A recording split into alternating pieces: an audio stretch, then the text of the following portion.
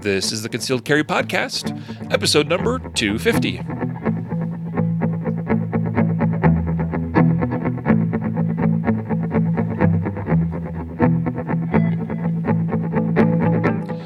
And welcome to the Concealed Carry Podcast, part of the ConcealedCarry.com network. I am your host, Riley Bowman, joined today by Mr. Matthew Marister. Hello. Hey, dude, what's up? Nothing.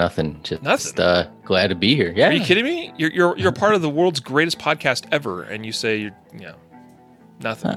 I mean, at this stage, I can't like eclipse yesterday's time with you on the podcast. So it's like, status quo. I you know me. I don't get too high, too low. I just status quo for me. So people are probably wondering where Jacob is or where he's been. Now, I actually thought I was going to record with him Tuesday's episode, which we didn't get done until yesterday. And that's pretty much what happened. Was I got sidelined with some other things, and so Tuesday didn't happen. And then I felt like he was a little busy yesterday, so I asked you to do it. Today is a really special episode. It is episode number 250. So we've been at this now for a quarter of 1,000. Will we make it to 1,000 episodes? I don't even want to think about that right now because, that just hurts too much. That's all. I don't think people realize how much work and time goes into this. So when I think about right now, as it stands, 250 episodes in, we have over 300 hours of audio content. It's actually quite a bit more than 300 hours.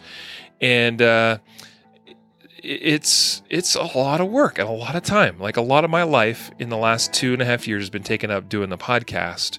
And I wouldn't be doing it still if we didn't have people actually listen. So it is because of you, listeners, that we are at this point. Yeah. It's always cool, man, like to see the live feed and, you can see how many people are logging in and stuff and listening. It's always great. And the feedback we get, the emails, it's really cool to know that, we help people, even if it's just a couple people. I know that's why you started and why you continue to do it. And that's why I enjoy doing it any chance I get. Yep. Yeah. It's funny.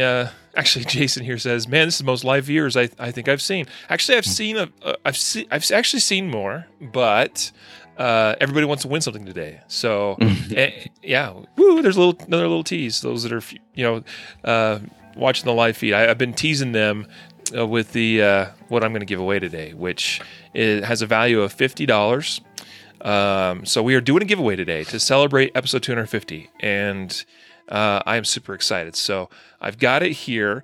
You do need to be, unfortunately, if you're listening to the audio podcast, version of this episode today, I'm sorry. It means you've already missed the giveaway because we decided to do this one for those live on Facebook that join us.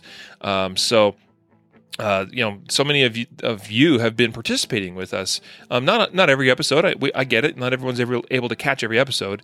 If I was in the same boat, I wouldn't be able to catch every episode live on Facebook either. But to thank those of you that do support us in this new medium, because we haven't always done the Facebook thing. This is a little giveaway to show our thanks for you there. If you are listening to the audio feed and you missed out on the giveaway, well, we'll do something again for all the rest of you at some point as well. Okay, don't worry. All right. So, hey, and Riley, Gary says you also let us know when you were starting, and that's probably the thing. That's why there's so many. And we actually started. Well, okay, we started like 3 minutes late, which was Matthew's fault, but no, it was kind of for once. Yeah, well, yeah, that's so true. We advertise that we'll do the podcast every Tuesday and Thursday at 11 a.m. Mountain Time. But the reality is, everyone that works here, we also do a lot of other things for ConcealedCarry.com, the business. And I'd love to say that we could definitely stick to the plan every week.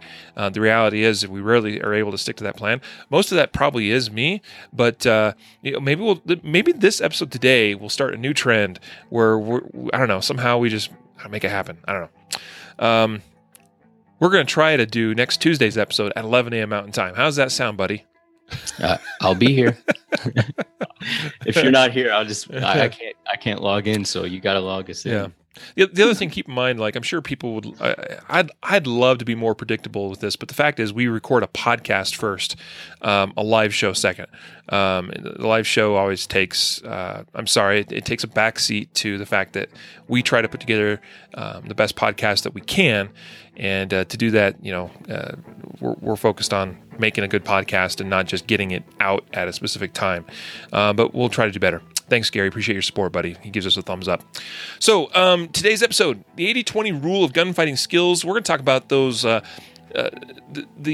20% of those things that make, I think, 80% of the difference as it relates to your ability to use a gun effectively, especially in the context of a gunfight, okay, a self-defense scenario.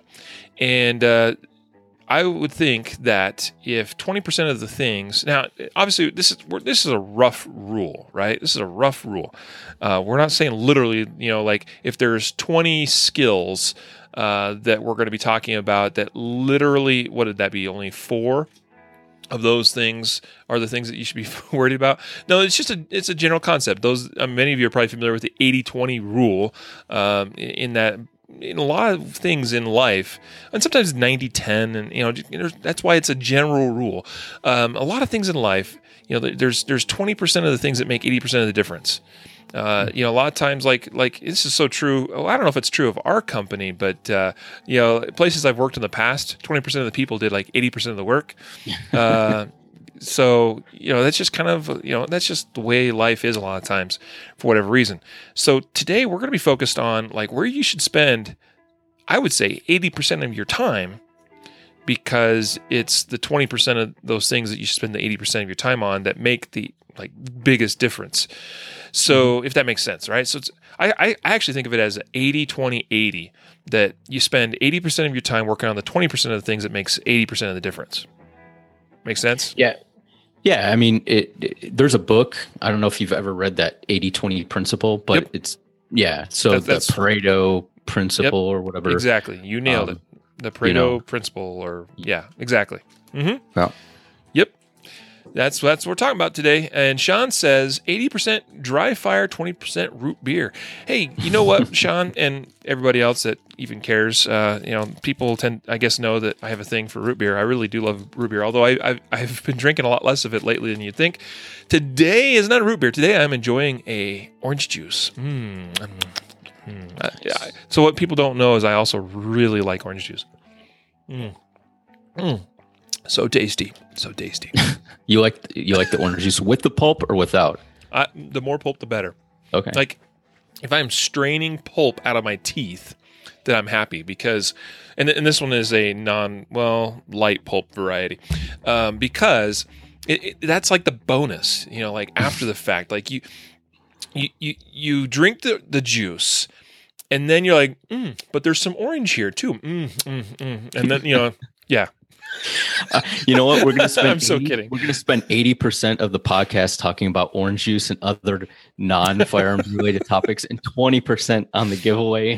Okay, I think that means that it's time that we move on. Okay, so hey, today's episode though, I can't forget to mention that today's episode wouldn't be possible without your support of today's episode sponsors, which would be Guardian Nation. Many of you are Guardian Nation members.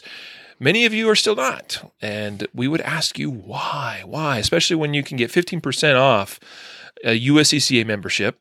That's huge. That's recently announced for Guardian Nation members. You get access to special members-only content. You get access to our monthly Guardian Nation live broadcasts, which this month on August 30th at 7 p.m. Mountain Time, we will be having John Lovell of Warrior Poet Society on our Guardian Nation Live broadcast. And that is your chance as members to participate live, see it'd be me and Jacob typically and John all live face to face discussing whatever floats our boat, whatever floats John's boat. And it'll be good stuff. Like consistently what we hear from our members is their favorite benefit. And this still surprises me and always has surprised me, but consistently we hear, "Oh, I love the monthly live broadcasts with industry professionals." And when we first started doing that, we're like, oh, I don't know if this is going to really catch on, but that consistently is people's like favorite things. So anyway, this month, John Lovell, live 7 p.m. August 30th, and that's Mountain Time. And it's going to be great. If you don't know who John is, go look him up. He's got a huge YouTube following, YouTube channel. He's funny, he's smart, and he knows his stuff where it comes to using a gun and self-defense and all that goes along with that. He had a long career in the military, did a lot of great and impressive things for our nation, fighting for our country, and now he spends his time training a lot of civilians, and he's got quite a following. So we enjoyed talking with John. It'll be a good broadcast. So join Guardian Nation today. If you're not already a member, take advantage of that benefit plus everything else, including the quarterly boxes that just shipped out last week. So yeah, this is a good time to join. By the way, you just missed a box, and you definitely don't want to miss the next one. A little pro tip, by the way, if you join partway through a quarter, you want to join at the quarterly level. You want to pay for a quarter if you want to get that next quarter's box, and that's definitely a good way to go. Today's episode is also made possible by the Law of Self-Defense Level 1 online course. That we're definitely would encourage you to do that. In fact, this is going to be one of the things I will talk about a little bit today, is that you should definitely spend a part of your time studying the laws, making sure you know the law of self-defense, because that truly will make a difference. Like guaranteed. Here's the thing, right? Like we could debate about certain things skill-wise, Matthew, as far as like what you do with your hands, what you do with the gun, that sort of stuff. But no matter what, every gunfight has the law involved, right? Yep. That's like the one for sure thing. Even if you don't draw a gun, even if a gun's not involved, if it's a knife, whatever it is, like if it's a self-defense incident and you are involved, the law is like, that's the one like guaranteed thing that is going to be present in every single event that we dream about, or I don't mean like dream like we want it to happen. You know what I mean? Like that we think about, that we imagine happening, or that actually does happen. Like the law is going to be involved, guaranteed. So make sure you know the law by taking this Law of Self-Defense Level 1 online course. Great deal going on now. concealedcarry.com/LOSD Level 1. We're going to get into the meat of the content for today. And just a reminder, at some point during the episode, and I know we're going to see a huge drop-off as soon as we actually announce who the winner is, but at some point... No, not our people, right? They stick around for the content, not the stuff. No, but just remember, we're going to be doing a giveaway. I'll ask you Facebook listeners and viewers to do something here in a little bit. All right. The 80-20 rule of gunfighting skills. So where do we begin? We've kind of already introduced the concept, the 80-20 rule, what that is, right? I'm going to throw it your way, Matthew. I've done quite a bit of talking already. So what would you say, like, where do we start with this? You lead me on down the path. Well, I'm going to start. I'll start it out with the things that we think are the most important, like the things that most people think are the most important. So you go out and you buy an awesome gun, right? You get the best gun. You go and you start putting on aftermarket sights, and you put on a different trigger, and then you get the grip stippled, and then you get a holster, and then you go get your belt, and you're getting extended magazines and magazine releases and all this stuff, right? And you put like thousands of dollars into your gun and your setup, and then you don't have money to train, or you haven't even thought about or you haven't gone to a class, you haven't trained, you don't have the money. So you put all this money in this gear.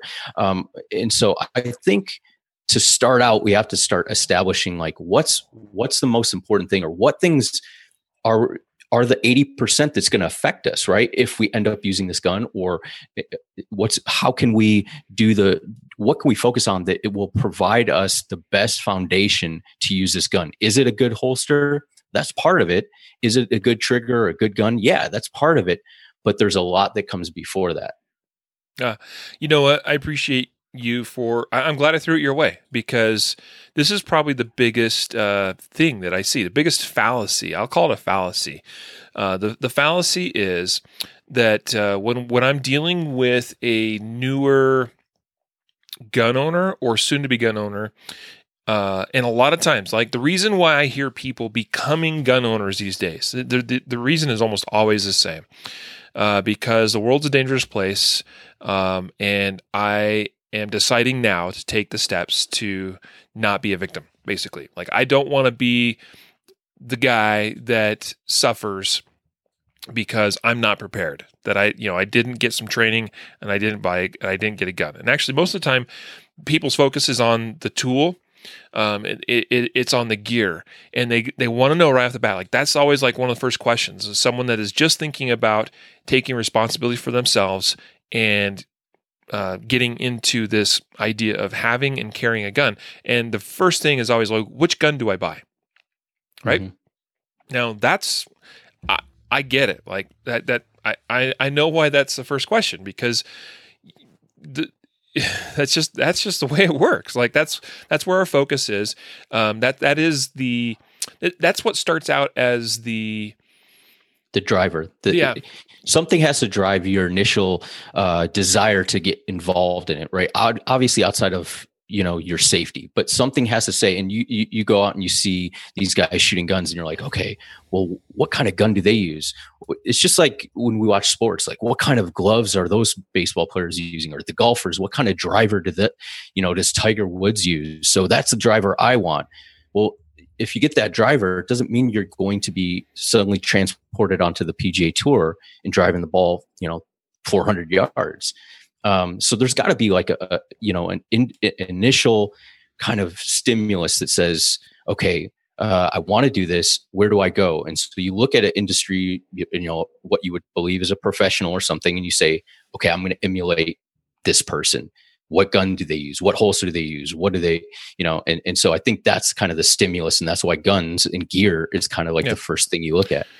But let's keep it straight. Let's keep it in perspective, right? Because the reason most people initially, if the first time decide to buy a gun, if they previously, we're typically talking about an adult, someone that for whatever reason up to this point in their adult life has not owned or carried a gun. Maybe they own like a hunting rifle or a shotgun or something like that, but typically for like hunting purposes. But they've never actually seriously considered the idea of a defensive handgun, and what drives that usually, like you said, is something happened in their life, whether it happened directly to them or it happened in the world that they know.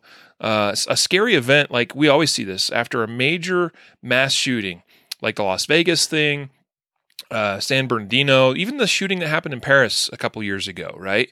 Which totally different country, right? And you had guys with automatic weapons that went to a concert venue and shot the place up and killed a ton of people. And all those people were completely defenseless, of course, right? Every time those types of events happen, we see this uptick in, now like it, and that's okay. It's totally acceptable. Now suddenly I have that drive to make sure that I don't become a victim in a similar event. But then that's a purpose. That's the purpose, is for us to not be victims, for us to be prepared and ready and able and capable to use a defensive tool to prevent or stop that bad thing from happening. But then the problem is that a lot of times the focus shifts over to the gear, to the item, to the tool. And that's okay. It's a totally natural shift. So why the gear? Well, the question comes up, what gun do I get? And I would say that for most of you, early on, it really doesn't matter too much which gun you get, as long as it's not a piece of crap. Okay? Because here's the thing. Over time, the more you shoot, the more you become in tune with what you like or what you prefer or what you need. Early on, you just don't know those really fine, detailed nuances of like, what specifically about this SIG P320 makes it such an ideal gun for me personally. You're not going to learn that just from reading a bunch of blogs and and magazines. Like, you're going to read somebody else's opinion about why they think it's a good gun for them, but you won't learn why it's a good gun for you until much, much later. All right? And usually by the time you get to that point, you go, oh, now I understand that this is, this gun is the right choice for me, or it's the wrong choice for me because I've learned this and this and this about myself and what I need to succeed, right? But on the flip side is a lot of people do buy junk initially. Okay, so the first thing here is, I know we're supposed to be talking about gunfighting skills. And basically what to take away from this is, don't be so focused on the gear at first. Be focused on the skill building, right? And I'll okay, go on. I don't want to cut you off. I'll try to do some sign language. It's funny when that crap happens, man. No, I'm just gonna finish by saying, to keep it simple, buy a Glock, buy a SIG, buy a I'm okay with a Springfield. Buy a buy a Smith & Wesson, buy an M&P or something. Okay, okay, HK VP9 or something like that. Oh, whatever, But now I'm starting to get, buy one of those big four: Glock, Springfield, SIG, Smith & Wesson. But buy one of those four. Like, you can't, honestly, because what's important? Reliability, history of performance. Just they're a decent quality defensive gun, right? All four of those, just buy one of those, right? That's a great place to start. Now I turn it over to you. That's the sign. So what I was going to say is that, like, what you're saying, if I sum it up, is that, and maybe I'm wrong, but this is what I'm taking from it, is that there is a big mental component that goes with self-defense, right? Whether you're using a gun or not. So because you have to have that mental component, you have to have the understanding of what is this gun used for, and what specific qualities of this firearm work for me. And so you can't put one in front of the other. So, and I'll say this, and it might be controversial, or people might, say that they disagree, and that's fine. I believe that shooting, or defensive shooting specifically, is more mental than physical by leaps and bounds. It's not even like 51 to 49. I'm going to say that it is tremendously more mental than the actual physical manipulation of the gun. Yeah. Okay, so we have some really interesting comments coming in, by the way. Sorry, Matthew. I'm looking at these comments, and we have to address some of these. Don says, wouldn't someone need to be comfortable with their handgun first?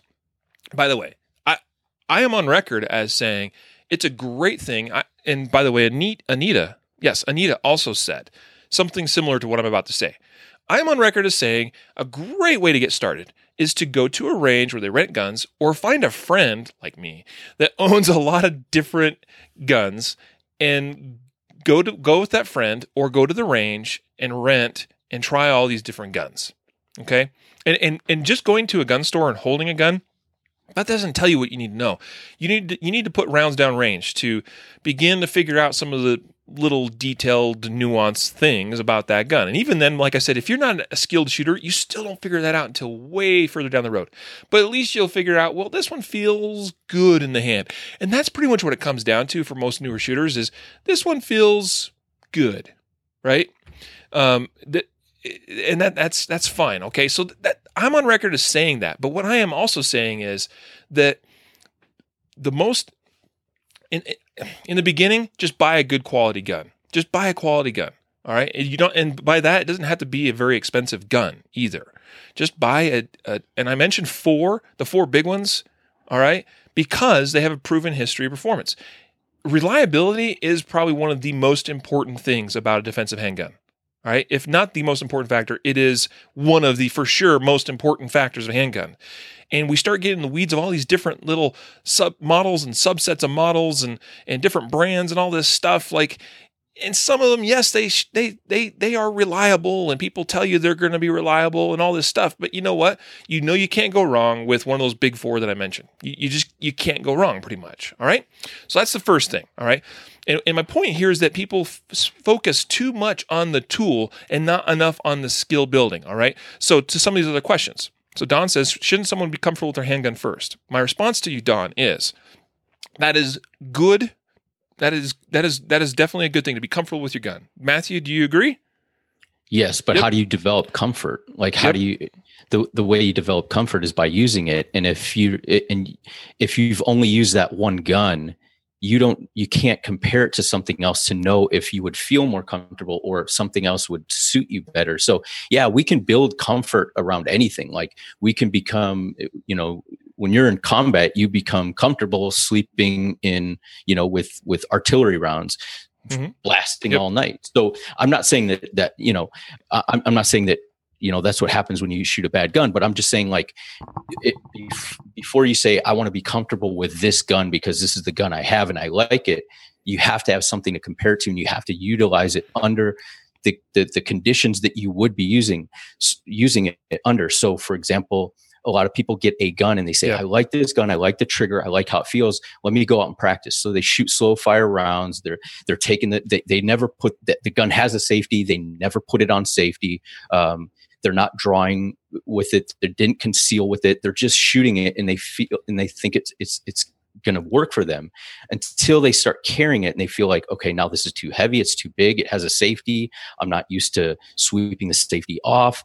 So I'm just going to leave it off. Whereas if they would have seen a bunch of different guns, maybe a revolver, maybe a single action, maybe a double action, then they say, you know what, I don't want a safety on my gun, or I do, or I want a thinner gun, or I want a lighter gun. So I think I definitely agree that you need to be comfortable with what you're using, but you have to develop a comfort level, not in a vacuum, I guess is sure. what I'm trying to put. But here's my bigger point. I can take any shooter and put just about any gun in their hand and show them how to shoot it well. Okay? Now, that doesn't mean that a gun that fits your hand a little bit better, that feels a little more comfortable to you, that doesn't mean that you won't shoot even a little bit better with that gun. It just means that we have to separate the tool from the skill. All right? Shooting a gun is not... It is both a complicated and a non-complicated process. If we want to make it super non-complicated, it is about holding it relatively steady on an intended point of aim and impact and pressing the trigger so that it stays on that point of aim / impact. Like that's it. I can show you how to do that with any modern handgun. All right. Now, that's why I say, and most shooters don't learn what they really like and what they really would prefer until they get some trigger time involved. All right. Now, I'm not telling you what to do. I'm just saying you want to make it simple, and you don't want to mess around with. This is a defensive handgun. All right. So you don't want to mess around with some of these other models out there that may or may not be reliable. I mean, there's definitely some that have a track record and history of being reliable. That's very, very key in a defensive handgun. All right. Don asks, what about Kimber? I am not advising for a newer shooter to start with a 1911. I'm not. I really am not. Okay. I think Kimber, a 1911, is something I would recommend for someone with a little bit more trigger time and a little bit more experience using a gun. Okay. So that's why I don't recommend the Kimber for a new shooter, Don. Brad says, no revolvers? Am I the only guy that carries a revolver? No. I also, my mindset has changed quite a bit on this. I'm okay with a revolver. For a newer shooter, a revolver is okay too. It's not always the best choice for a newer shooter. Now, I realize many of you listening are not newer shooters, okay? You like a revolver? Use a revolver, all right? But I did not mention that in my list. Also, for another reason that, Matthew, you would agree with me on this, that most shooters are not using revolvers these days. Like 90+% of defensive-minded shooters are choosing semi-automatics, right? Yeah. And for some obvious reasons, capacity is a big one. I think probably is one of the biggest drivers of that. Yep.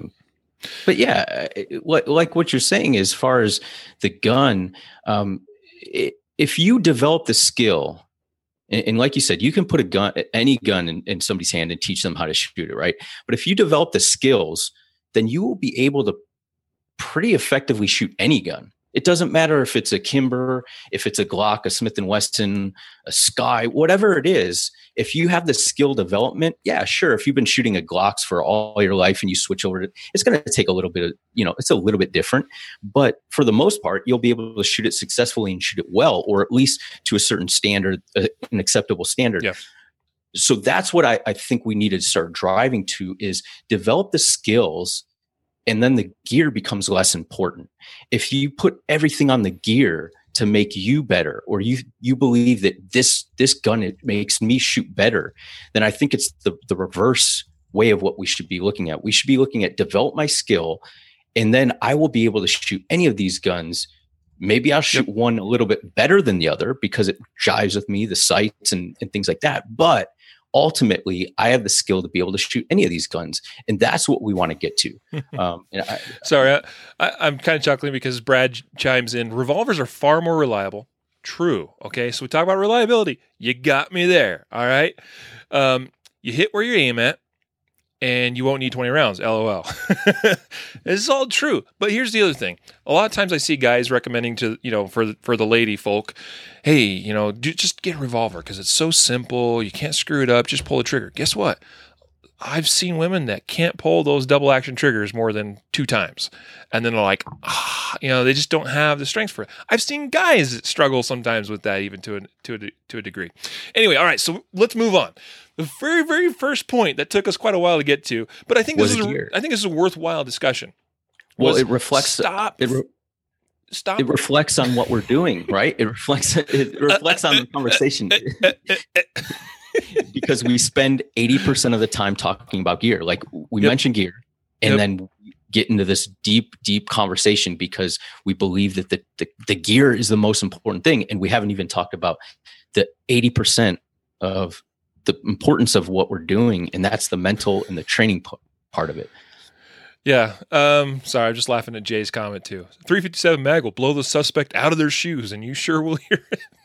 Yeah. Okay. Dude. Okay. So yeah, I mean, the gear is just a tool. All we care about is that tool gets the job done. That's what tools do, is they get a job done for us, right? So if the tool has to do a job, then it just needs to do the job. So reliability is the factor, all right? So whether you choose a revolver, a Glock, a Smith & Wesson, I don't give a darn, but yeah, that's the whole point. Is we just want you to, we want to be, now we're going to shift the conversation away from the gear. That's the very first thing here. The gear is not in this, it's not actually even on this list of gunfighting skills. It has nothing to do with skill. The gear has nothing to do with building shooting skill or gunfighting skill. It's just a tool to getting the job done. Mm-hmm. All right. So put the gear aside, get something that just works, does, reliably. Okay.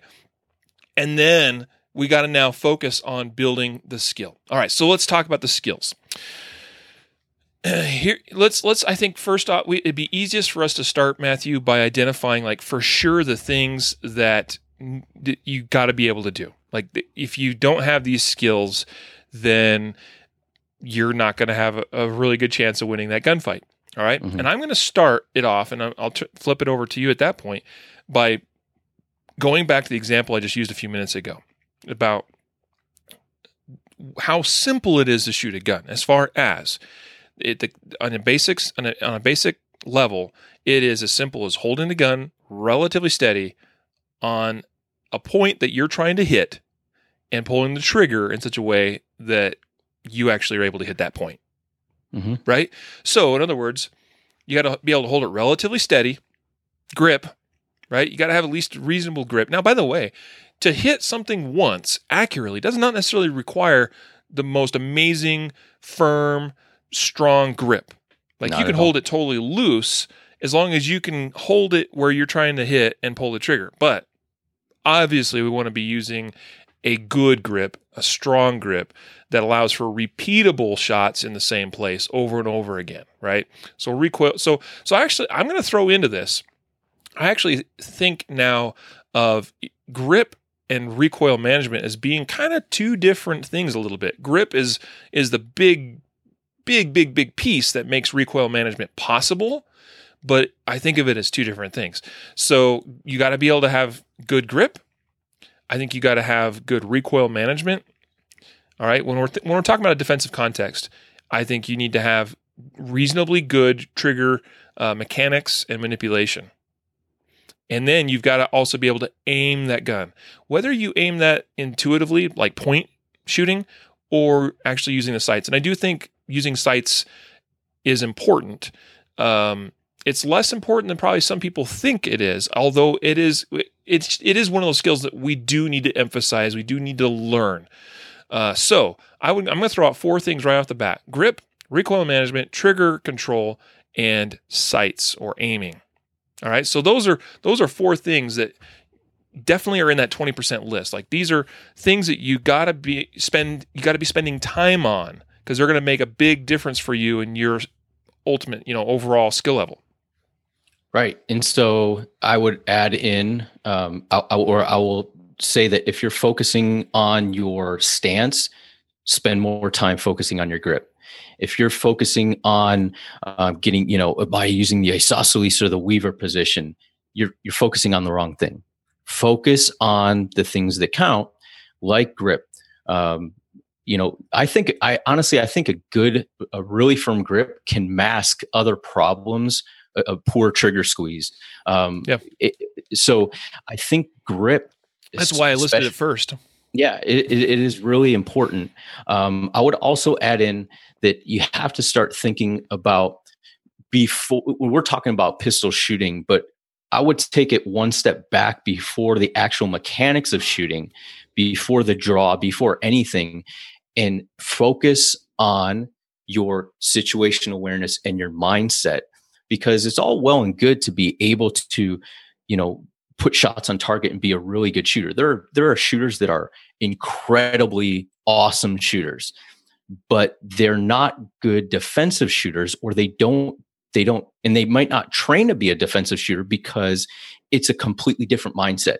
It's the mindset that you have to have that situational awareness and understand where you are in relation to a threat, instead of, okay, this is your target, that's your target. You understand the course of fire, ready, go. And those are the mechanical skills, right? But we're talking, I would take it one step just before you even develop the skills, is look at yourself in the mirror and say, do I understand why I want to get involved in this? I want to protect myself, but why am I ultimately carrying a firearm on me? Like, why? And yes, it's to defend yourself. And then how am I going to use this? Well, part of it is the physical application of it, and part of it is the morality and the legal aspect. That is part of how am I going to use this, because you have to use it within the confines of the law and within the confines of your morality.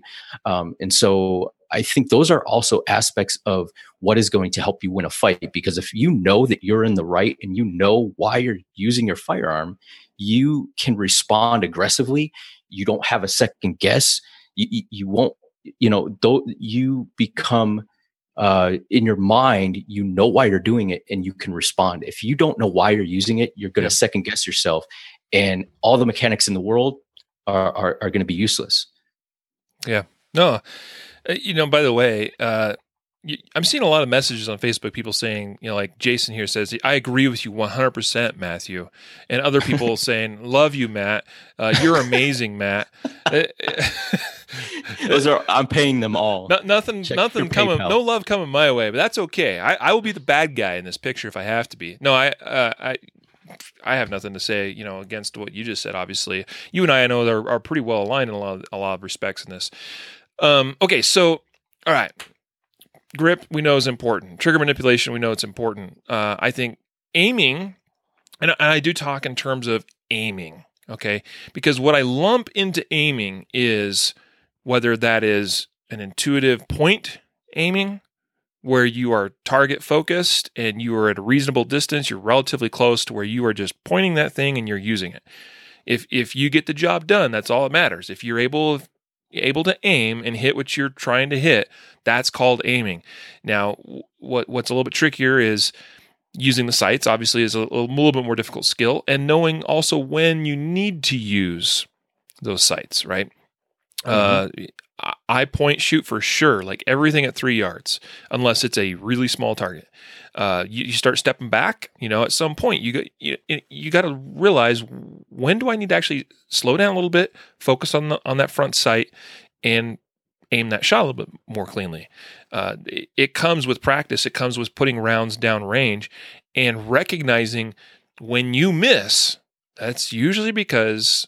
It can be because of a couple different reasons, but a lot of times it's because people go faster than they are capable of shooting and hitting that target, right? Mm-hmm. We see that in the hex drill. We haven't really talked about the hex drill on the podcast. Guardian Nation members would have just seen recently a video in the members area about the hex drill. And it's a new drill that we designed for the curriculum that we've been rolling out for the Guardian courses, Guardian Essentials Pistol, the Standards and Breakthrough Pistol classes, okay? As part of that Guardian family of curriculum. The hex drill is, we see that because you have big target and you have small target and you got multiple of them and you got a lot going on. And what happens when people miss the small targets, Matthew? They're going too fast. It's always too fast. I mean, and I know because I miss them. It's always because you're trying to shoot too fast, because there's points in the drill where you need to shoot quickly, and you can shoot quickly because you're shooting at a larger target. But our mind, it's hard to put the brakes on or slow down a little bit when you have to make the precision shots, and it just takes time to kind of get to that balance of like, okay, how far, how quickly can I shoot where I can shoot a small target? Most of us know how fast can we shoot on a human-sized target, high center chest. But these small zones, it takes a little time to say, okay, how quickly can I shoot before I'm moving to the next point? And it takes time to develop it. It really is a good drill. In that respect. It is. And Brad's asking, he's saying he'd like to know more about that hex drill. Brad, if you're a Guardian Nation member, you can go into the members video area and you can see the video of that drill. At some point, we'll release that publicly, I assume. We haven't really decided on that or put a timeline to that. It's currently something that's just being used in our classes and something that you can see in the Guardian Nation members videos.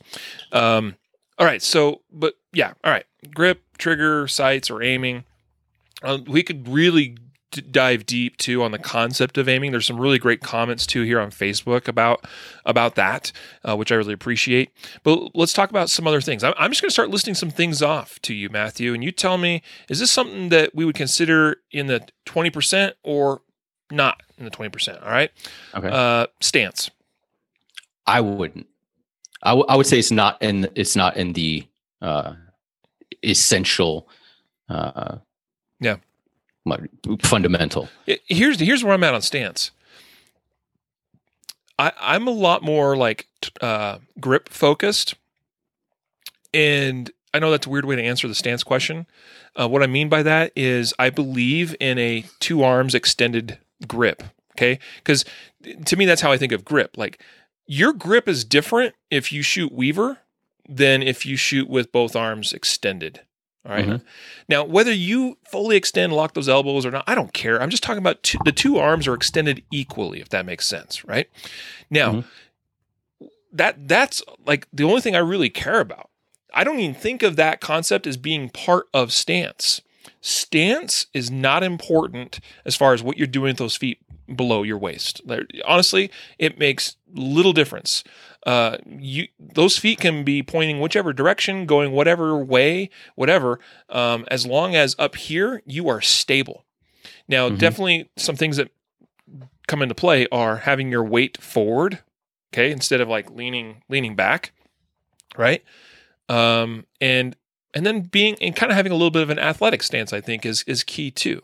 Right. So I would say more Knees of your bent, footing. You're ready and able to move. Yeah, I mean, footing's key. Like, you just need to be balanced, ready and able to move, and by balanced, I mean weight forward. Like, that's really what it comes down to. Yeah, because think about it. In a shoot, and this is why I'll go back to using the gun in its context is important.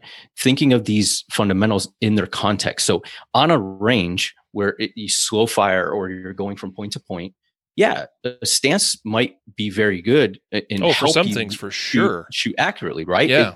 But in an application of a defensive gun use, you might not even be standing when you use the gun. You might be sitting in your car. You might be knocked to the ground. Somebody might be on top of you, slamming against a wall. So if the idea is, don't disregard stance completely. But if you're focusing on stance as opposed to working on your grip, focus on stance like 1/10 or 1/500th of the amount of time that you work on your grip, because every time you grip that gun or every time you go to use a gun, you're gripping it, right? But not every time are you going to be able to get to a good stance. And I think naturally shooting is partially athletic. There's an athletic component to it. And I think, just naturally, you're going to move to an athletic stance if you can, naturally, without even thinking about it. And so, so don't focus on stance so much. Here's an interesting comment from Bobby. Y'all are talking like you have plenty of time to think in a shootout, but you'd better be accountable enough for you to react with an auto natural reaction.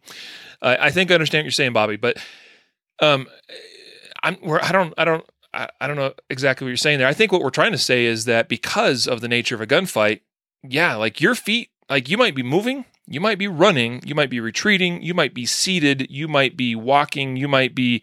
The point is that stance, as people think of stance, is not, as long as you have the basic concept of balanced and like ready to move, knees bent, able to move. Like that's to me, that's all that matters in the defensive context. That's what we're talking about here. And the other reason why we're talking about these fewer skills, okay, these 20% of skills that we really want you to focus on, because they make probably the biggest difference in someone being effective with a gun or not, is because we want those things to be totally automatic, right? Because we don't want you to be thinking in a gunfight, like, wait a minute, is this how I grip my gun or is this how I grip my gun? No, that has to happen automatically. All right. You're definitely not thinking about grip when you're worried about being shot at, right? Okay. I think we made that clear. All right. So here's I'm listing some more things here. Moving while shooting, since I just brought that up. All right. What's your take, Matthew? So, okay. So here's my take on the moving. I think it's an important skill that you must develop eventually. But you have to be able to shoot standing still first, right? You have to be able to shoot while you're standing still first before you can add the element of moving, because it doesn't make it more difficult, but you can only shoot as quickly or you can only move as quickly as you can shoot while you're moving, right? While you can remain accurate. So the point is that some people, they'll start training and they're not to the point where they're very confident in their ability to hit a target quickly. So yeah, I can shoot slow fire.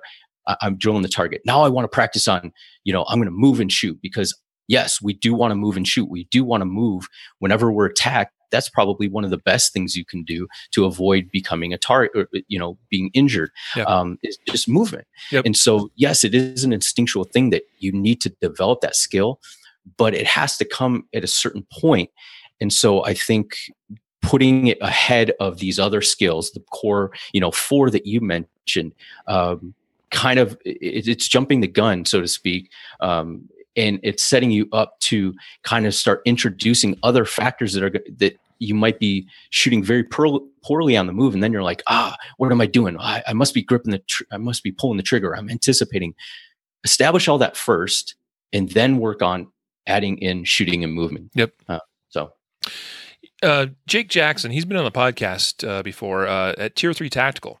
He did a study, and it was really eye-opening. The study, his statistics show that if you stand still in a gunfight, you have an 85% chance of being shot. 51% of the time in the torso. So this is if you just stand in one static position and you're in a gunfight, so you stand still and you're trying to hit the bad guy, you are 51% likely to get hit in the torso in that gunfight. 85% chance of just being hit somewhere. If you move and shoot, you have a 47% chance of being shot, 11% in the torso. See how big those numbers drop just because you move. It's a lot. Anyone knows that shot at moving targets knows it's a lot harder than shooting at a static target. So I definitely agree with what you said, Matthew, and I definitely would say that I think at least I definitely think that being able to shoot and move is worth spending some time on. It's not. It definitely doesn't replace some of those other things as far as like you have no business learning to shoot while moving if you have yet to I use the term master loosely, master grip and trigger control and being able to aim the gun. Like it makes no sense. I mean, like and Tristram, brother, we are on the same wavelength here. Walk then run. He just commented. Like you've got to be able to do the most basic of things: grip, trigger, sights. Or it makes no point. There's no point to doing anything moving while shooting. But I do think, as it relates to, this is the 80-20 rule of gunfighting skills. It's what might make a difference when you are actually in that gunfight.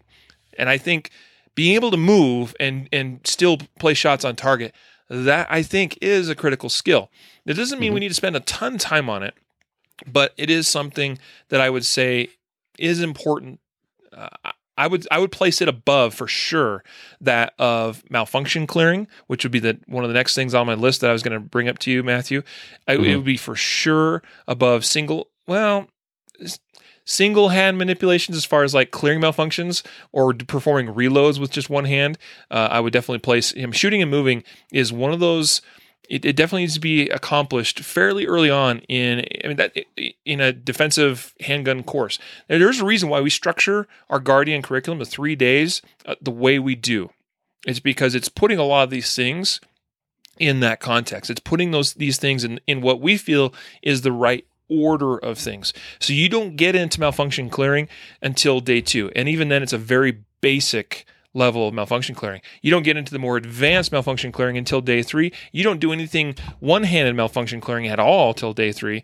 And even then, it's still just a little bit, it's not super, super in depth. It's just, we're just getting your feet wet in those things because everything else we're focused on are these much, much, much more critical things that are much more likely to come into play. Mm-hmm. And if you have those fundamentals, those 4 fundamental, core fundamentals down, then the difficulty of adding these other things becomes less important. Like they're less difficult to shoot and move.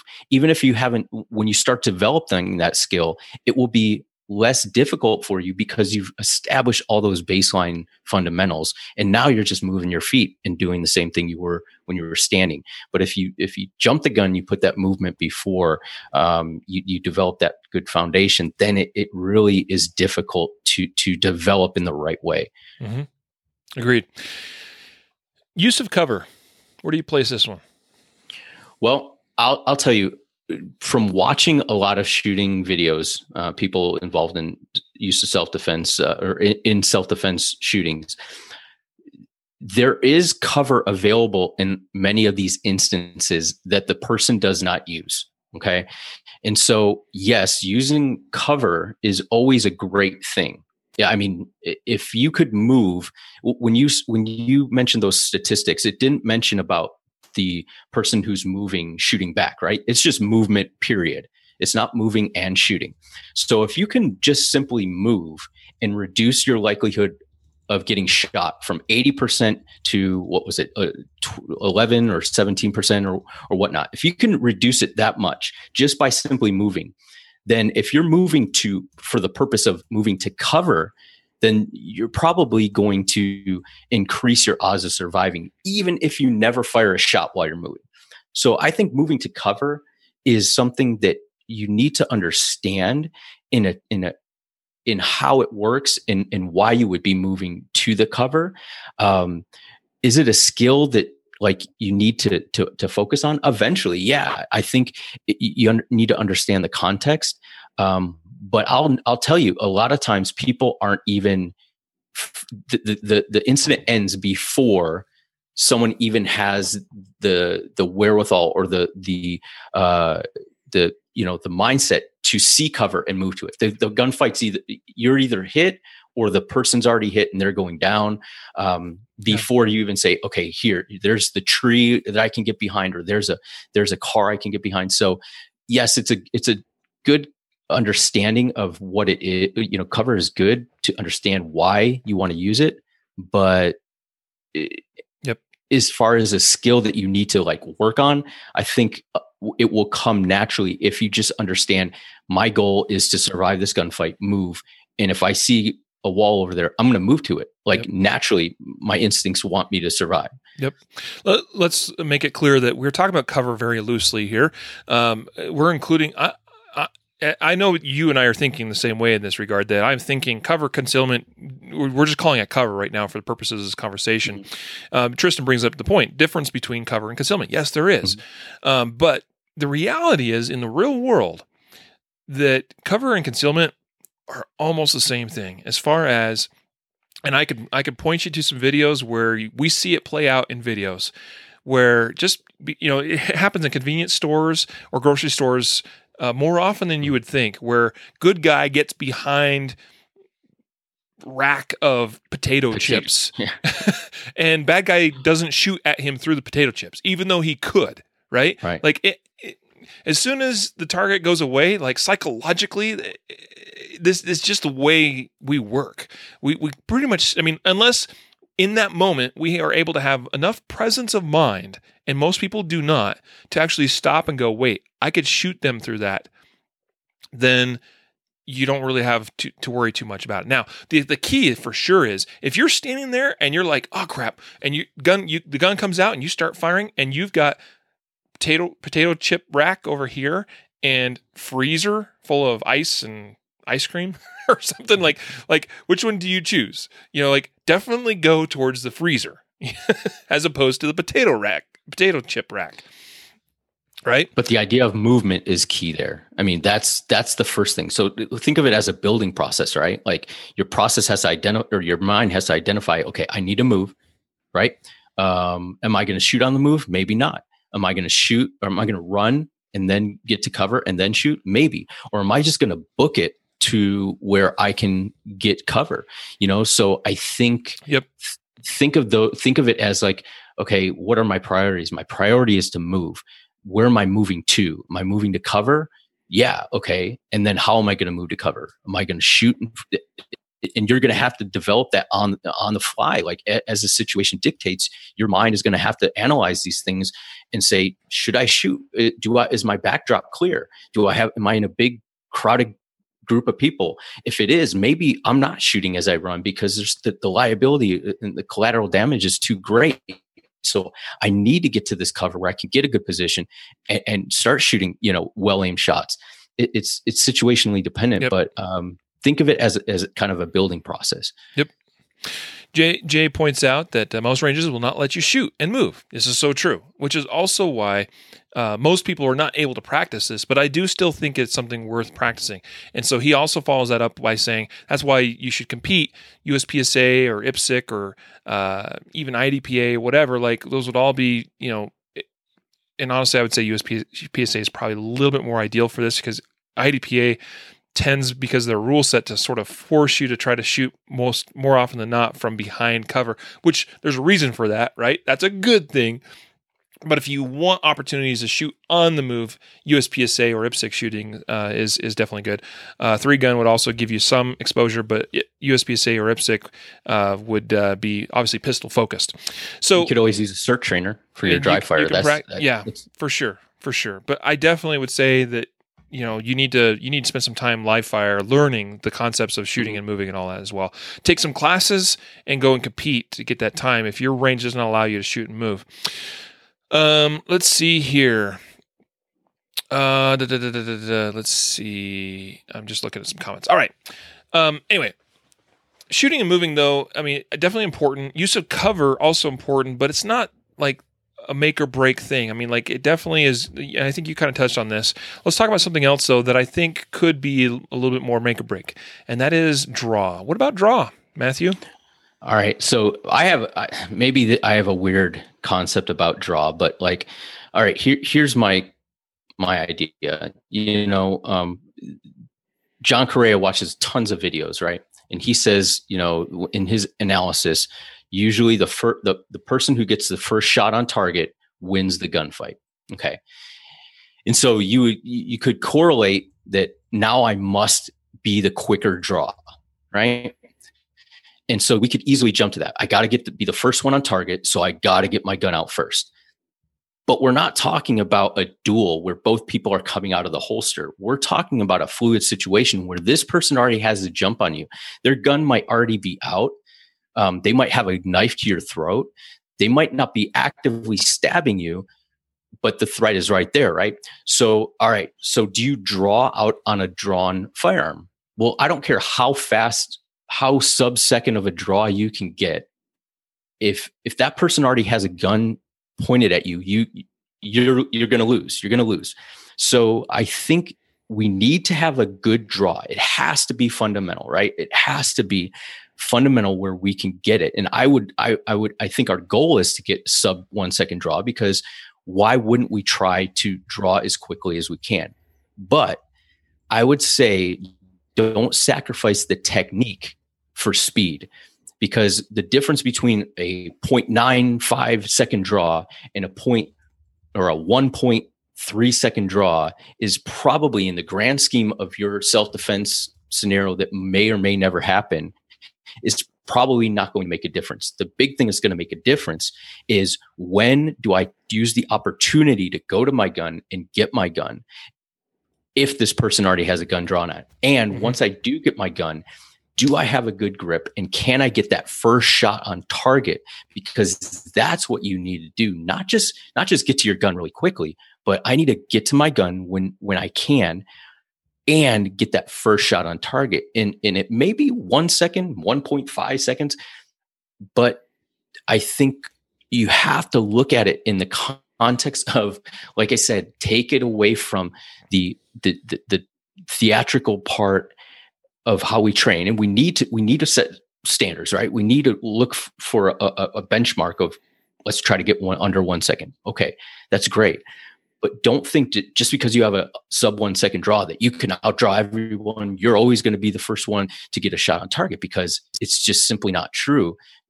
Unless, like I said, you're at a straight duel, and when you hear the beep, both of you guys are going to draw out, and he has a 1.5 second draw and you have a 0.9 second and you win.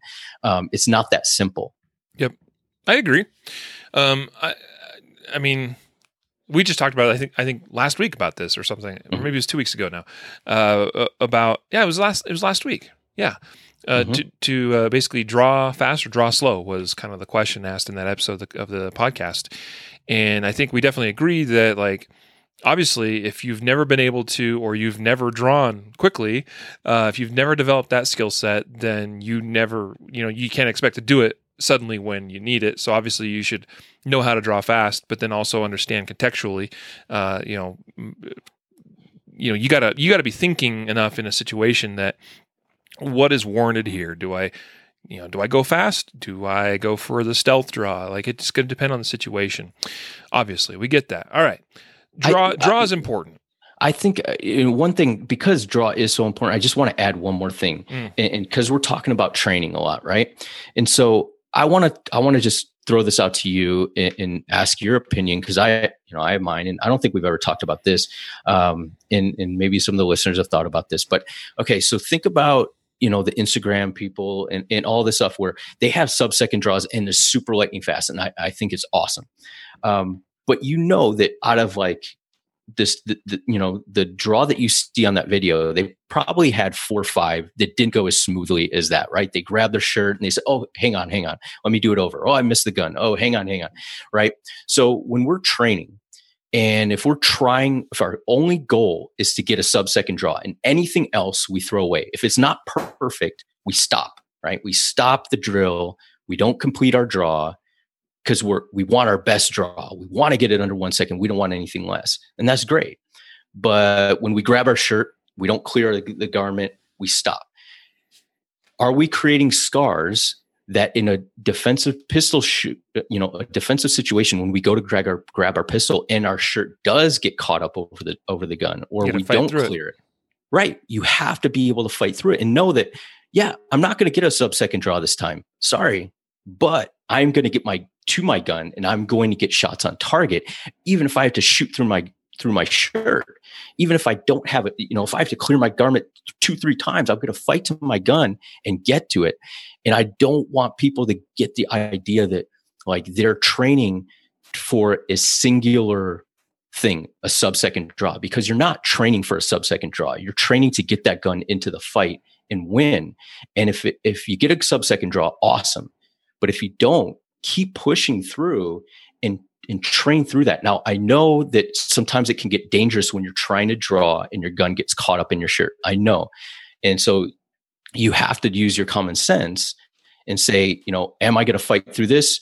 Or am I going to put a pause on it because I'm muzzling myself? My guns come out in such a funky way that I'm muzzling myself. Obviously, you got to use common sense. But if you stop every time that you don't get your perfect clearing of the shirt and grip, I personally think that you're kind of setting yourself up for failure down the road. And I don't know if you agree or how you think about that. I don't disagree, that's for sure. As far as I'm thinking about our classes that we teach, and everything's about context, right? Everything's about context. But definitely what matters is, so there's times where, okay, when we are training or practicing, especially when we're practicing, your practice should be spent getting everything down, the same way, consistently, repeatably, so that it needs to become muscle memory, right? That's the purpose of training and or practice. Like, for much of that time, it is spent getting those basic mechanics, the fundamentals, so that it is done correctly all the time. Okay, but there are also times too, like in our class, in the Guardian, the level 1, 2, and 3 courses that we teach, where we are trying to measure what a student is physically capable of achieving, right? Just so we can see kind of where they're at, and that creates a baseline so we can measure that growth. So we just have to keep in mind in terms of context that the example, what I'm thinking about as it relates to that is that I am merely interested in what is this student capable of achieving at that moment. And I want to get as accurate of a read as we can. The rest of the class that's a small part, where we're measuring what they're capable of. The rest of it is about, actually doing that now through a variety of drills, doing it on the clock, doing it under pressure, doing it in different situations, different positions, whatever it is. So that's the only, like, as you were talking, I was thinking back through everything that we do as instructors, and I guess that's my one response. But the key is, for those listening to the podcast, for practice and training, like, you got to be doing, that's why it's you got to be able to go fast and slow. You got to be able to practice and get the repetitions that are done correctly and perfectly every time.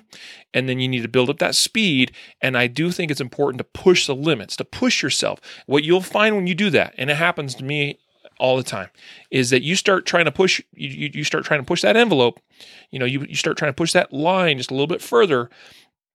And then you end up getting hung up in the shirt. You end up missing your grab on the shirt and grabbing the grip of the gun through the shirt, stuff like that. You do need to understand that, and there are times where I will stop because of maybe it's a safety issue, but there's also times where I'll just fight through that because, in the real world, that's what you got to do. So it's all about context, right?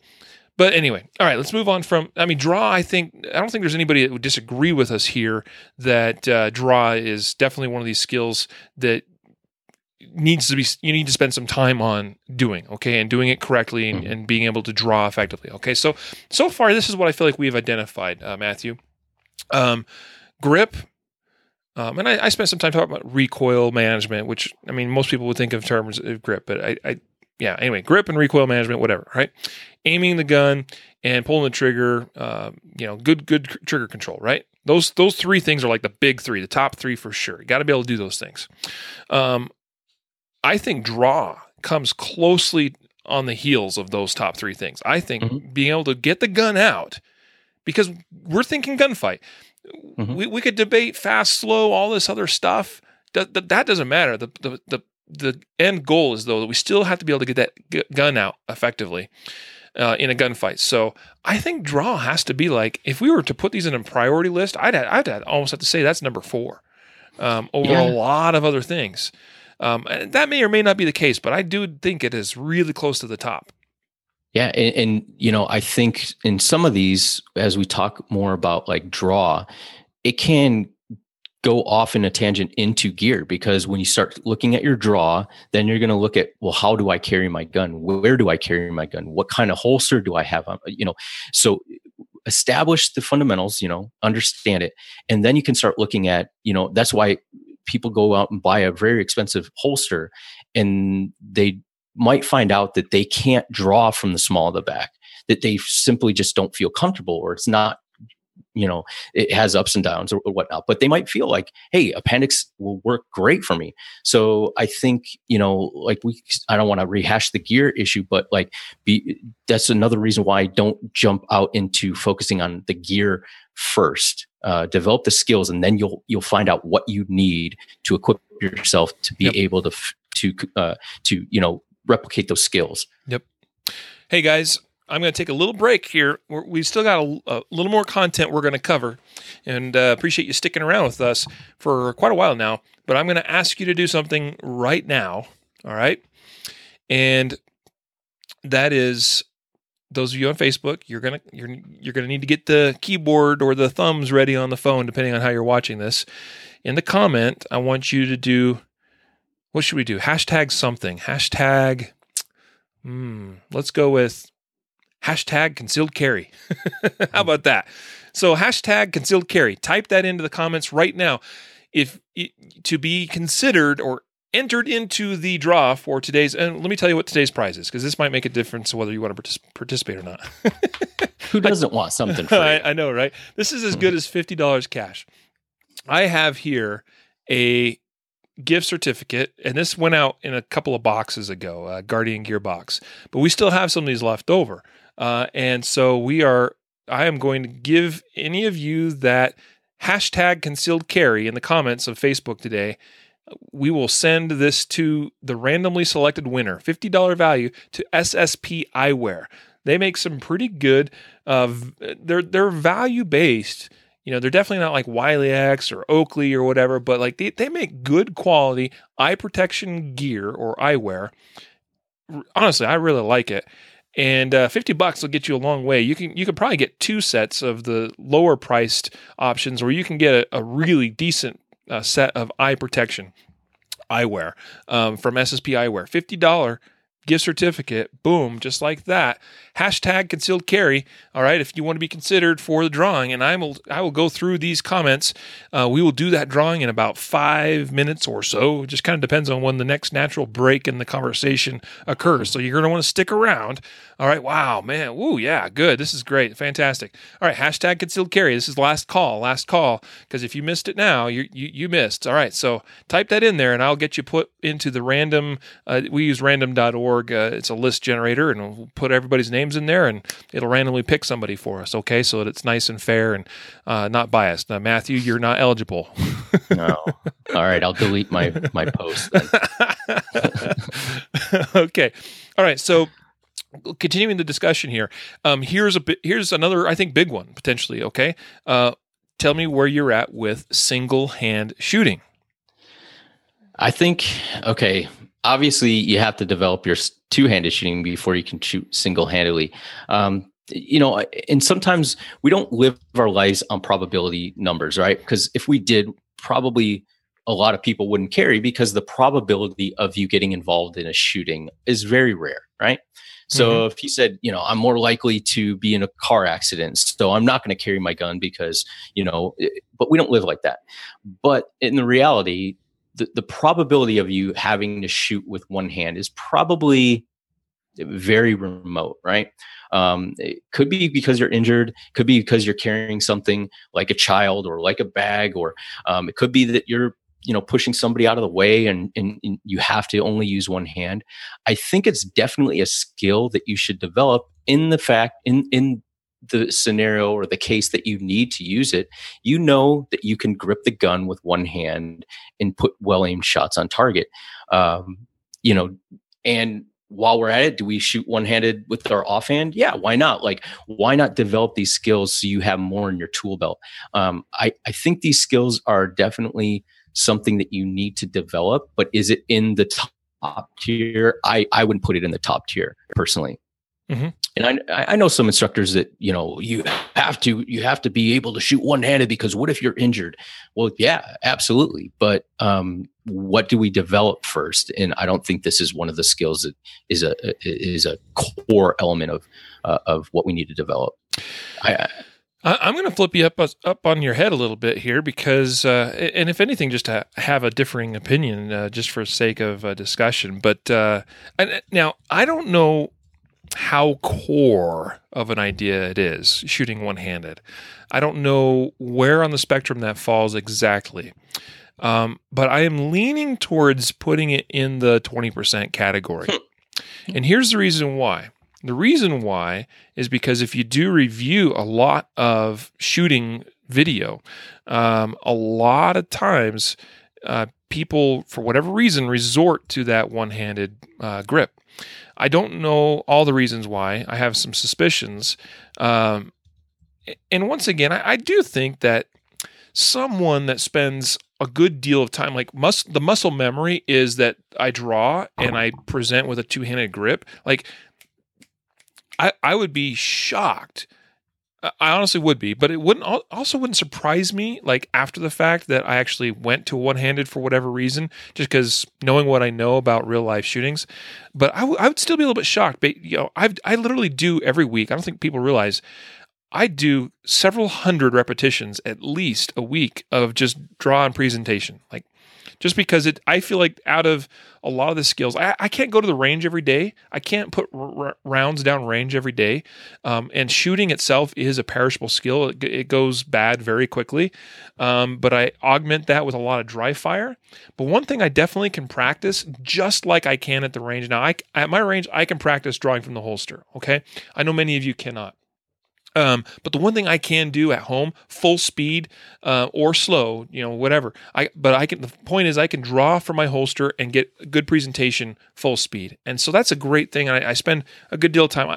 I don't go crazy with it, but I probably do 20 to 50 repetitions depending on the day per day. So I probably do 200 to 300 per week. It's just something that I do, always have, and I like that to be solid. Okay. I do feel like that's made a difference for me in being able to get the gun out. So I would be shocked if suddenly I'm in a shootout and I see video of myself after the fact and I just drew and used one hand. At the same time, I can see situations where I can understand the mindset. Keep in mind that when crap hits the fan, our brains go to our monkey brain, right? Mm-hmm. That's why we want things ingrained, as automatically as possible. And the monkey brain sometimes is funny. I think what happens is people go, like, the monkey brain switches on and goes, well, you don't need two hands. Like, that's just slowing you down. Like, just get the gun out and shoot. Like, I literally think that's probably what's happening to a lot of these people. I think you're right. Is that the monkey brain takes over and goes, what's this two-handed business? Just get the gun. It's a tool, just get it out and shoot. So I do think your odds of using two hands in a gunfight are vastly increased if you do regular dry fire and live fire practice coming from the holster. But at the same time, I do think that being able to shoot one-handed, based on statistics, based on all the examples that we do see, and there are a lot, I think you should know how to shoot one-handed. Still, I'm a little unclear as to where to place that in the spectrum. And I'll be honest, it's the one thing in our guarding curriculum that for a long time I debated back and forth, like, where do we place this? Remember, we wanted to kind of progress through those three courses in what we think is the best way as far as maximizing these skills in the right order. And that was one that was kind of like, I could see it here, I could see it there, and I think I'm still trying to figure that one out. I think it's in a gray area. So I guess I'm not really countering necessarily what you said in that I haven't, as far as, like, I haven't said that it's in one pot or the other necessarily, but I mean, other than, I think you were saying for sure it's in this pot, but I'm kind of like, I don't know. I get what you're saying, and here's just I'll just tell you kind of my rebuttal or whatnot. I love rebuttals. So the people that you see using their one hand in shooting, right? A lot of these shootings, they probably have limited skills, right? Like limited training, because a lot of the people we see in shootings have limited training, and they're able to get one hand on the gun and shoot and hit a target because a lot of these are so close, right? They're just pointing the gun and shooting. Okay, and that's the other factor for sure. Right. You're much more likely to be like, oh, I could just hit this guy. He's 5 feet away with, one hand. Exactly. So I think that's probably a skill that they go, or that's probably a technique they go to because of the situation, not because they trained to shoot one-handed. And I think if you practice shooting, if you're a good two-handed shooter and you're using the fundamentals and you have a good grip and you understand what the gun's doing in your hand, I think that you would naturally be able to shoot pretty well one-handed, like at least well enough to get shots on target when you would need it in, let's say, a 3 or 5 foot context. So that's why as far as like training it, I don't put it as high as some of the others, because I think it's a skill that is kind of developed through developing the other skills, like developing your grip, developing your two-handed shooting, developing your ability to see the sights and point shoot. I think those types of skills will kind of bleed over to one-handed shooting, and you'll be able to apply one-handed shooting kind of instinctually based off of the other skills you developed. And that's why, that's just why I think there's some truth to what you're saying there as well. I also think that on the flip side, I think if you practice shooting one-handed, that it probably improves the two-handed shooting skills as well. And absolutely. I would also say if you're going to practice shooting one-handed with the right hand, I would also say practice shooting left-handed. Mm-hmm. If anything, I think you learn some stuff from that. I'm not saying that this is something that's likely to be important to you in a gunfight. I have not. Well, I'm aware of 1 or 2 instances on video where an individual actually switched hands and one of those was a John Correa active self-protection video that was in South America someplace, and it was a cop or security officer, and she was wounded in the gunfight, and she actually switches hands. So that is, it is not something that you see very often, but at least there is documented instances of it. So that tells you that it could be a factor, but it just isn't. It's definitely not like. We could argue about this one-handed strong hand being in 20% skill group, but one-handed weak hand or support hand definitely is not in that 20% group, I would say. Agreed? Agreed. Yeah. I figured you would. Matthew just goes along with whatever I say. I gotta hope that you pay me, right? So I gotta go with what you say. So. Okay, so all right. I think I've got everybody plugged in that hashtagged concealed carry, and I am about ready to hit the button here. All right, are you going to share your screen and what? Or how does it work? How are we going to know? So like you don't trust me or what? I trust you. I'm just saying maybe Opie or James doesn't trust you. I'm just saying. Okay. All right. You know what? All right. We'll put it on the screen. That's cool. Here we go. Let's Transparency, right? Random.org. Okay. So I've plugged everybody's names in here that hashtagged concealed carry in the comments of Facebook here. I click randomize. So it randomizes this list. That's how many actually did it. And here they are in random order, okay? And that's just how I'm going to pick, is the number 1 is the winner. So congratulations, Jordan J. You are the winner of a $50 gift certificate to SSP Eyewear. Nice. Sorry, everybody else that did not win, but Jordan J., congratulations to you. So send us a message, a PM or DM or whatever they call them these days. Send us a message to Facebook, to the Concealed Carry page, and with your name and you just send us your name and address at where you want this. We'll actually, we don't have to mail it to you. We're just going to give you the code, the coupon code. Does that make sense? So what was I thinking? I mean, maybe it would be nice to mail it to you, but we're just going to give you a coupon code. It's much easier that way, right? So send us a message, and we will respond with that discount code. And it's not even a discount. It is literally $50. It's not like you have to order a certain amount to get $50 off. It's literally go to the store, use the $50, and pick whatever eyewear you want to buy. Congratulations, Jordan J. You Are you there? The lucky winner. Is Jordan still there? Where is he? I want to. Oh, if he doesn't claim it, Jordan, where are you? Come on, buddy. We might have to pick again. We'll give him. How long should we give him? I think somebody should. Okay. Let's see. I'm going to start a stopwatch here. All right, Jordan. There. Did he reply? Yeah. Jordan. Yes. Okay. Boy, calling it close there, buddy. He was probably already sending us a message or something, but I guess I should have said, "Hey, reply, buddy." Okay. Could you hold that? Well, I have a piece of tape over it, and I've been kind of also covering it. So even if it's see-through, Michael, you can't see that code. Sorry, bud. Okay. All right. So cool. Good stuff. All right. So one-hand shooting. I still think at least dominant side hand. Do it. Practice it. Maybe not spend a ton of time doing it, but I'd say spend a little bit of your time. All right. Now, one way you could approach this, a lot of times you go to the range. I like to go to the range with a specific list of like, I'm working on this and this and this today. Okay. And so if I am working, like I'm always working on aiming, right? Like that's the beautiful thing about those top three things. Like you're always working on grip. You're always working on trigger control. You're always working on aiming the gun. Right. No matter what, because you miss what you're trying to hit at and you're like, oh crap, I got to go back to, aiming the gun. I got to use my sights more or whatever it is. Right. There are some specific drills you could do that might, as far as like trigger manipulation drills, or even if it's dry fire, like somebody mentioned earlier in the comments, well, use the old penny on the front sight trick, and practice this at home. Yeah. Like definitely there's some very specific like sight, or aiming drills or trigger manipulation drills or whatever, right? But the cool thing is whenever you go to the range to practice, you're always working on those three fundamentals for sure.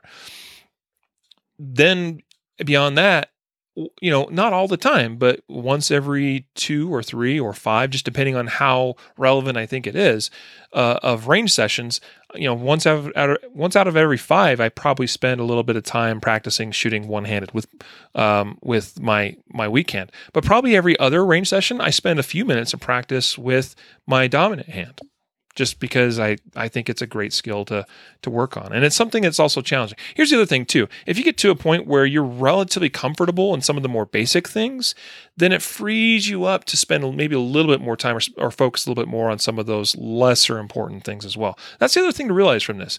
We're talking, for a lot of the time here, we've been talking from the perspective of you're just getting started. Like focus on grip, focus on trigger, focus on sights or aiming, focus on draw, focus on those 4 things for sure. Maybe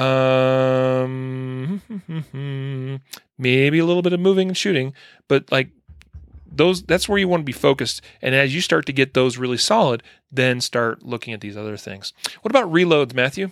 Yeah, I was going to throw that at you because that's something I see all the time. Like that's probably one of the biggest videos I see across, the interweb.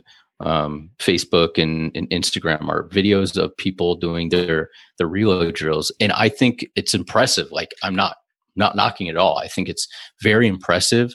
But like I see, and it goes back to kind of like the draw where your shirt gets hung up and you stop. And I see, a lot of people, they'll practice their draw.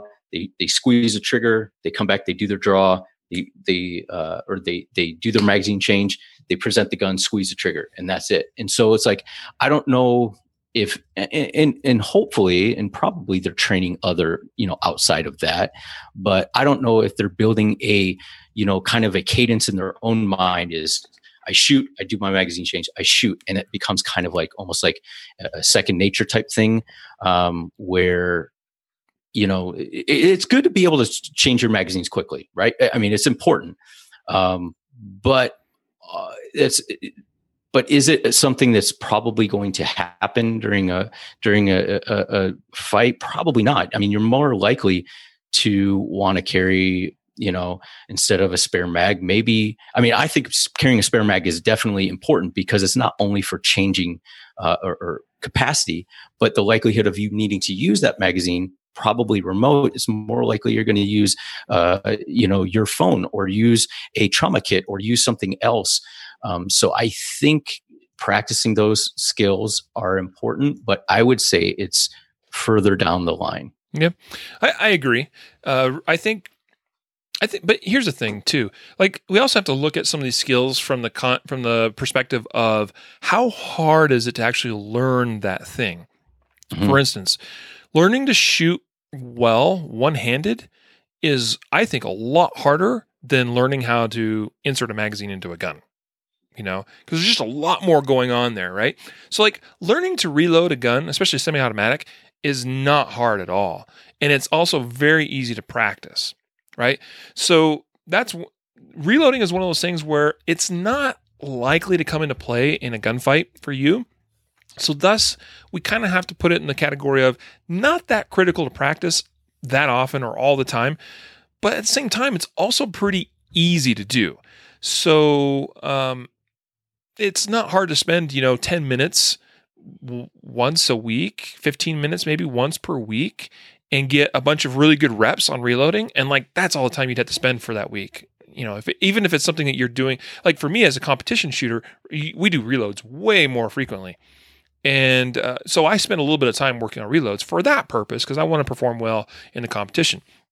But even then, it's still not the thing that I spend the most time on, at least handgun reloads, because there's other things that hold me back more as a competitive shooter, even, right? Mm-hmm. So flipping that back into the defensive world, reloading is just not typically that important, but it's also not hard to spend a little time on and be generally proficient with it, at least proficient enough.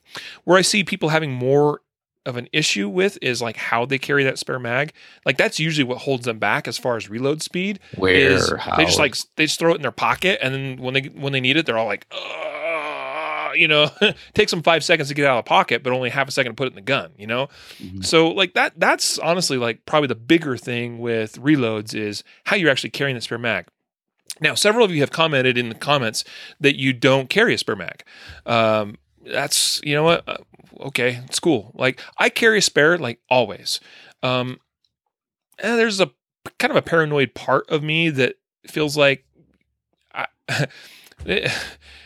you just don't know what you don't know, and that sounds really funny, but, 2 is 1, 1 is none, that old saying, it's just, I tend to be more prepared than the average person. I carry crap with me that most people don't. Because I think of it as it's really not that hard for me to carry a spare mag, so I do it. But at the same time, let's be practical. And I'm going to throw out now, and I think I'm kind of done with the shooting skills portion of this. We've touched on reloads, we've touched on malfunctions. Not that important, right? It comes later on. Something that you can focus on mastering when you've mastered everything else that comes before it, right? We've touched on all these things. But here's 2 other things we haven't touched on, Matthew. One would be hand-to-hand skills, fighting, right? Mm-hmm. And the other would be medical. And we could also throw a third thing in there, and that would be less lethal options. So let's just touch on those real quick. There are plenty of documented instances where physical contact is involved, right? Between, the good guy ultimately draws the gun and they use the gun, but there was some amount of physical contact that occurred before, during, or after even. And so having the ability to go hands-on, to use your hands, your body, your arms, whatever it is, to defend yourself or fight back physically, that's another skill that I think a lot of people, most shooters, do not spend any time on at all. And I think that's a bit of a travesty. I would say even more concerning is those that aren't prepared medically speaking. Now, I understand people are a little bit wary of carrying some sort of medical gear or equipment with them because they don't feel qualified to use it. Well, get qualified or get some training in that. I think if you carry a gun, you should be carrying, at the very least, a tourniquet, right? Because the reason why tourniquets are so key in life or death scenarios like we are always talking about on the podcast is because we can handle less serious wounds we can handle those in a variety of ways. And time is not as much of an issue, right? Like typically, depending on where you live, obviously, but let's just say for most of you that live in a relatively urban or suburban area, first responders, EMS, can be to the scene in 10 minutes or less. That's very reasonable to presume. You are not going to, if you don't have an arterial bleed, you will survive, okay? Arterial or some major central nervous system, something or other, right? You could be shot through the lung, and you might have a collapsed lung on the one side of your chest, and you can survive 10 minutes. I know, because I've done it. Not that I got shot through the lung, but I've punctured and lost compression in one of my lungs, and that it sucked, and it was not fun. But you'll survive a few minutes at least. Okay, if you have arterial bleed, then you have minutes, sometimes less, 2 minutes or less potentially, depending on how bad that bleeding is, from which artery, and especially. So if you carry a gun, I think you should be carrying a tourniquet, right? Because with everything else, if somebody slashed you and opened your arm up from elbow to wrist, yeah, that sucks and it's going to freaking hurt. But we can grab somebody's shirt or something and we can get that on there and control some basic bleeding. But as long as an artery wasn't, cut in the process, like, you're going to make it, right? You see what I'm getting at? That's why tourniquets are so key, because it's to fix that one time where you get shot in the femoral, you get shot somewhere else, or somebody else does, and you can throw that tourniquet on. That's, where they have 2 or 3 minutes maybe before they bleed out, right?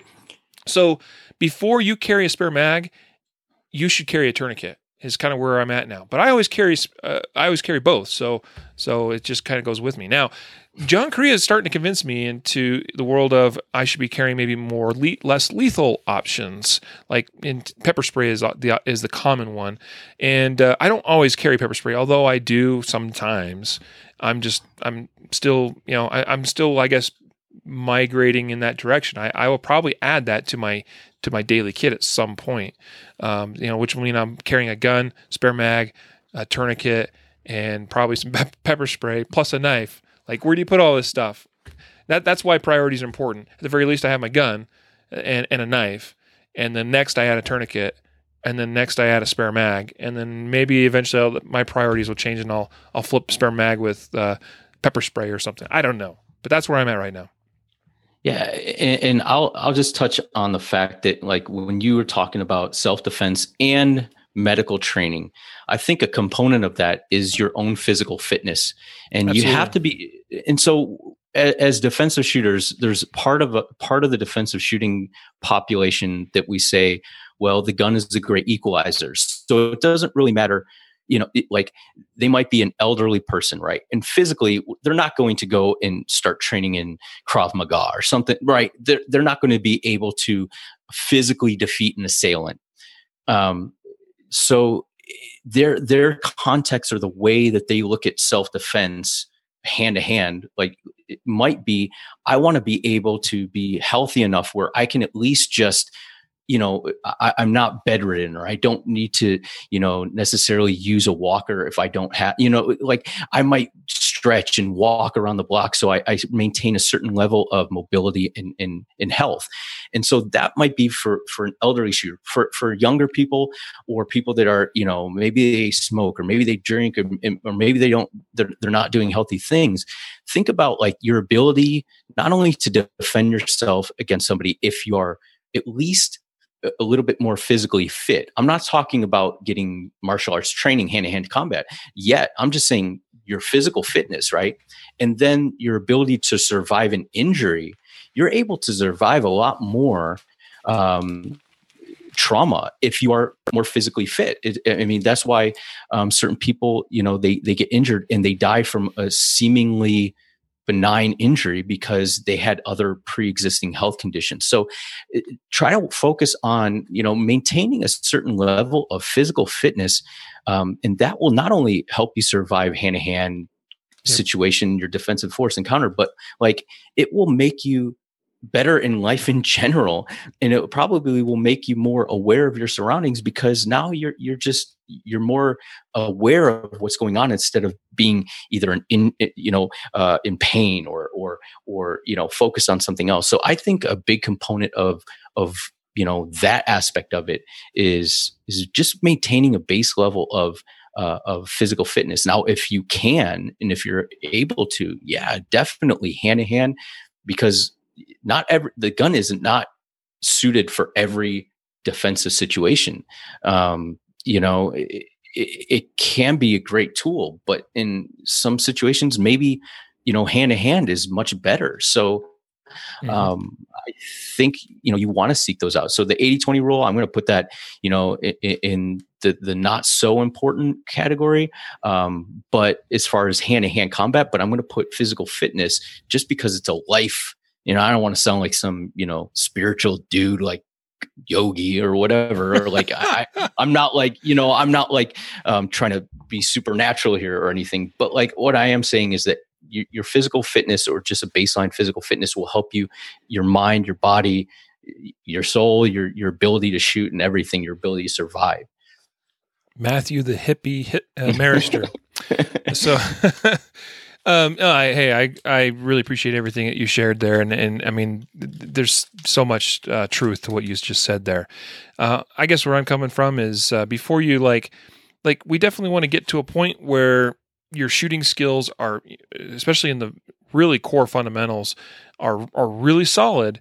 But before we probably start spending a lot of energy on like trying to, like maybe you're at kind of like if the best pistol shooter in the world is 100% and you're at like 85 or 90% of that, then before you start trying to start chipping away at, percentage points to get just a little closer to that 100%, like physical fitness and fighting, like hand-to-hand fighting, ECQC, extreme close quarters, techniques and all that kind of stuff. I would start to consider looking at some of that stuff before I start, trying to become the next Jerry Miculek. All right, which I'm trying to do all the time. But anyway. All right. So here's the other thing. Someone commented that they always have a first aid kit in their vehicle. I suspect a lot of people do. And first aid kit is great to have in your vehicle. And by the way, very few first aid kits that I see that people have tourniquets in them. Okay. So that's one short failing of a first aid kit that's commonly found in America, that's commonly found in most Americans' vehicles. The other thing is, it doesn't do you any good in the vehicle if you're not in the vehicle or with the vehicle or near the vehicle, right? You don't have 2 minutes, if you're bleeding out from an arterial bleed, to go run back to the vehicle, or someone else is, to grab that kit, even if it has a tourniquet in it. Why I talk about carrying a tourniquet with you, these are not the greatest tourniquets, in my opinion, out there as far as like speed of application and ease of application, all that stuff. But SWAT T tourniquets, so easy to have and carry with you. It's smaller than a wallet, depending on the size of your wallet, smaller than my wallet. Throw this in a back pocket, throw it in a purse. It's, just to have one of these, and you can take it out. I would actually recommend having it out of the package. This is just one I keep in packaging. But when I have tourniquets in places where they're stage ready for use, they're ready to roll. Like, I don't want to be thinking about opening packages and stuff when someone's bleeding. Okay. So, but this is one you can take out of the package and you can roll it up into a roll if that fits in, somewhere a little bit better. For throwing in a pocket though, that's actually the other reason why this one's still in the package. That is one instance where this I'll throw in the back pocket. In the packaging, it keeps it together. It doesn't, become a mess. It just is, that is one instance. These do open fairly easily, but whatever. Get a little bit of basic medical training. It's very, very, very valuable, I think. So, yeah, less lethal stuff. Consider that. Finally, you mentioned something that I think is very valuable, Matthew, and that was awareness. And that's a skill, right? And I think that's definitely something that we've not really touched on in today's conversation. We've talked about other times, but that is a skill in of itself, and probably carries as much weight as a lot of these shooting skills. Because if you are not aware enough of your surroundings and your environment to where you fall prey to an attack before it's too late, then that didn't do you a lick of good, right? We'd much rather avoid the encounter in the first place. We'd much rather not be picked or selected as the victim because we look like one. So, we should probably go back to the beginning of this episode and re-record it and say, guys, before we talk about anything, be aware, be situationally aware. Some guys will use the term head on a swivel. Sure, like whatever it means for you, but and I think I get what you're saying, right? Like I'm not literally like doing this, like that almost is detrimental as far as somebody will take notice that you're constantly, head on a swivel. But it's not a bad thing. It probably means that somebody's not going to be able to sneak up on you. That's cool. But just be aware, be mindful, and try to avoid things that look out of place or there's something just isn't quite right, or also listen to your gut instinct. I think that gut instinct is more accurate than it is not, usually most of the time. So listen to that stuff, pay attention, and then when something's not quite right or you get the wrong feeling, then avoid, get out of there. I think that then helps us avoid potentially some of the situations that could occur where we would need the gun, and we'd rather avoid that in the first place. Exactly. I mean, your draw speed means a lot less if you don't have to draw the gun, right? Yep. So if you can perceive something that's happening and say, something's about to go down here, I'm getting the heck out of here, then I don't care if you have a 10-minute draw or a 0.2 second draw. It's irrelevant because you're not involved in the incident. So yep. I think, I think that's a big one. Totally. Well, I'm happy with what we've talked about today. It's been actually longer than I expected, but it's just been a lot of good things to talk about, I think. What do you think, Matthew? Yeah, we had great commentary from the comments here in Facebook. So for sure, tons of comments. Good info. Yeah, we really appreciate everyone that's participated today, and I'm glad we got you all excited about a giveaway. I'm glad we were able to do this.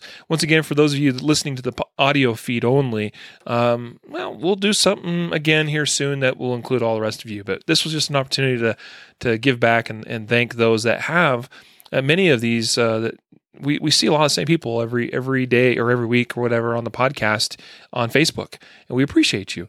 So anyway, thanks for checking in today, guys. Thanks for listening to us ramble on about whatever it is. I hope there was some value in what we had to say here today. Last words would be, go home or go to the range or whatever it is, and really make sure that you're spending good time on, I say mastering, and I do use that term loosely. And by master, I mean like there's a certain baseline acceptable level of proficiency, and it's not always clear where that level is, but you need to be comfortable with grip, with trigger control, with aiming that gun, with manipulating it, okay? That includes even little things like being able to load the gun up in the first place. As far as inserting a mag, racking the slide, or being familiar with how to load that revolver. I know for those of you the revolver guys, because I don't talk about you that often, you want to give me grief. That's cool. It's all cool. It doesn't matter the platform of gun, but you need to be proficient with using that platform, and then also be capable of consistently and reliably getting that thing out of the holster, because that's it's just got to be something that's done. We see students that they're general, they have some basic level of proficiency, but some of those areas are definitely lacking, and they learn that the first time they show up in one of our classes. They go, I'm not as good as I thought I was, and that's okay. That's why they come to the class. Even for those of you that think you're good, or maybe you're good, it's still worthwhile to get quality training, show up in a class. I take classes for myself. It's good to do.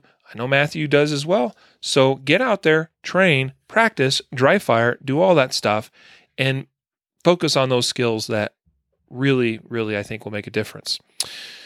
Today's episode was brought to you by Guardian Nation. We encourage you to head on over to guardiannation.com. Check it out. I already gave a big old spiel about that at the beginning of the episode.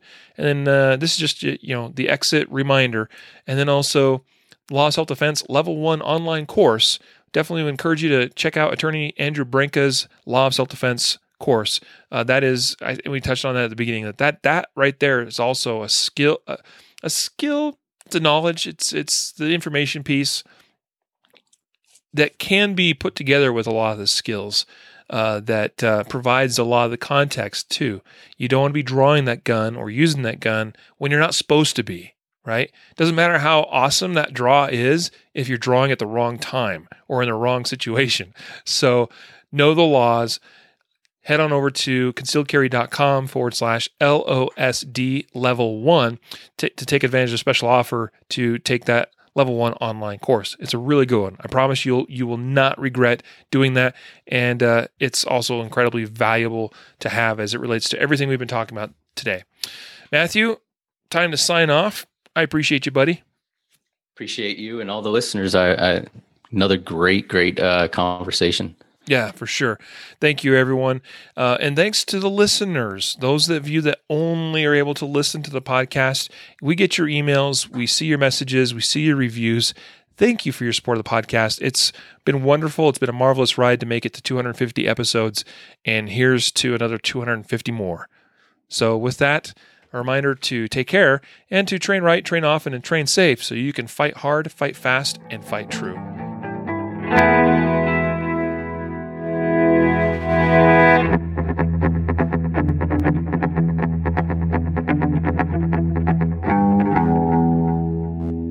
A reminder that laws vary from place to place, and we encourage listeners to seek local legal advice to understand applicable laws.